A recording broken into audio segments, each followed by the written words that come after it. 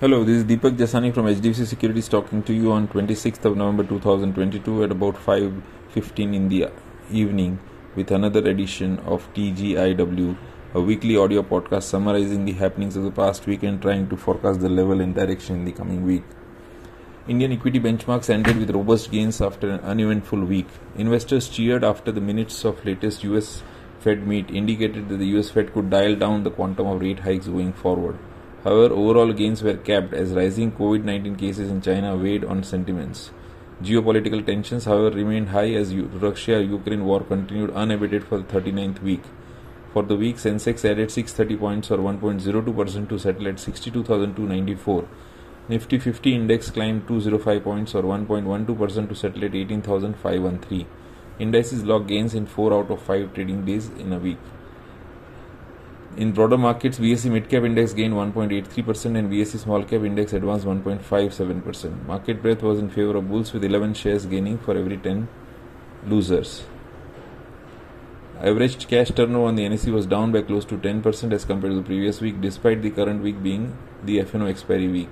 Among sectoral indices, most ended in the green, with media and PSU banks leading the charge, gaining over 5% each. IT added 1.9%, oil and gas gained 1.8% and auto was up 1.6%. Power and realty were the only losers, falling 2.1% and 0.9% respectively over the week.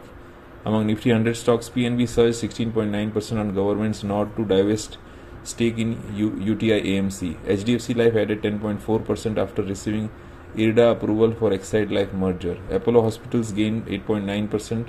HPCL was up 8.1% and Indigo was up 7% on cooling fuel prices.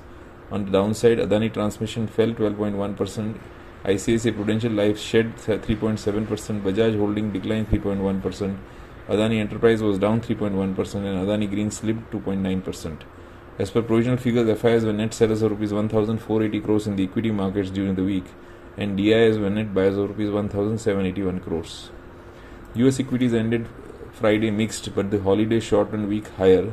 Favorable earnings report in the retail and technology sectors as well as indications that the US Fed is open to slowing its pace of rate hikes helped fuel the rally. Markets overcame the worries early in the week about the potential impact of a new round of coronavirus-related lockdowns in China on global economies. US markets ended higher for the week as Dow Jones climbed 1.8%, S&P 500 increased 1.5% and Nasdaq Composite went up by 0.7%. Crude prices ended lower for a third straight weekly loss after European officials could not agree on a price cap for Russian oil despite debating a level deemed more generous than the market thought to trigger export or production reprisals from the Kremlin. US crude prices were down 4.4% for the week at $76.6 a barrel. Gold prices entered backwardation on Friday and were headed for mild gains this week as optimism over prospect of smaller interest rate hikes by the US Fed offset worsening economic indicators. Gold futures fell 0.2% for the week to $1,755 an ounce. Indian 10-year GSEC fell 1 basis points to 7.3%. Indian rupee appreciated by 17 paisa to rupees 81.5 per US dollar. Other economic data include India's domestic air traffic rose 27% year-on-year to 114.07 lakh passengers in October and compared to 103.55 lakhs in September. India's forex reserve increased by $2.54 billion to $547.25 billion for the week ended November 18. The S&P Global US Manufacturing PMI fell to 47.6 in November from 50.4 in October. US Services PMI fell to 46.1 in November, down from 47.8 in October. University of Michigan consumer sentiment for the US was revised higher to 56.8 in November from a preliminary 54.7. S&P Global Flash Eurozone Manufacturing PMI rose to 47.3 in November from 46.4 in October. Services PMI stood at 48.6 in November, unchanged from October's 21-month low. Annual producer inflation in Germany fell to 34.5% in October from a record level of 45.8% in September and August. On a monthly basis, producer prices unexpectedly were down 4.2%, swinging from a 2.3% rise in September. The S&P Global Flash Germany Manufacturing PMI rose to 46.7 in November from 45.1 in October.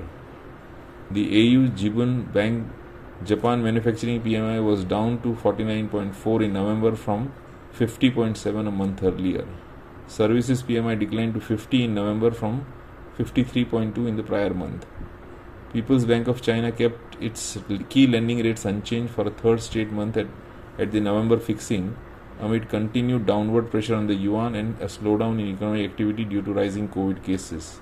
One-year loan prime rate was kept at 3.65%, while 5-year rate was maintained at 4.3%. China's central bank said on Friday that it will cut the amount of deposits banks must set aside, releasing 500 billion yuan or $69.9 billion of liquidity into the economy, reeling from the worst COVID-19 outbreak since Wuhan.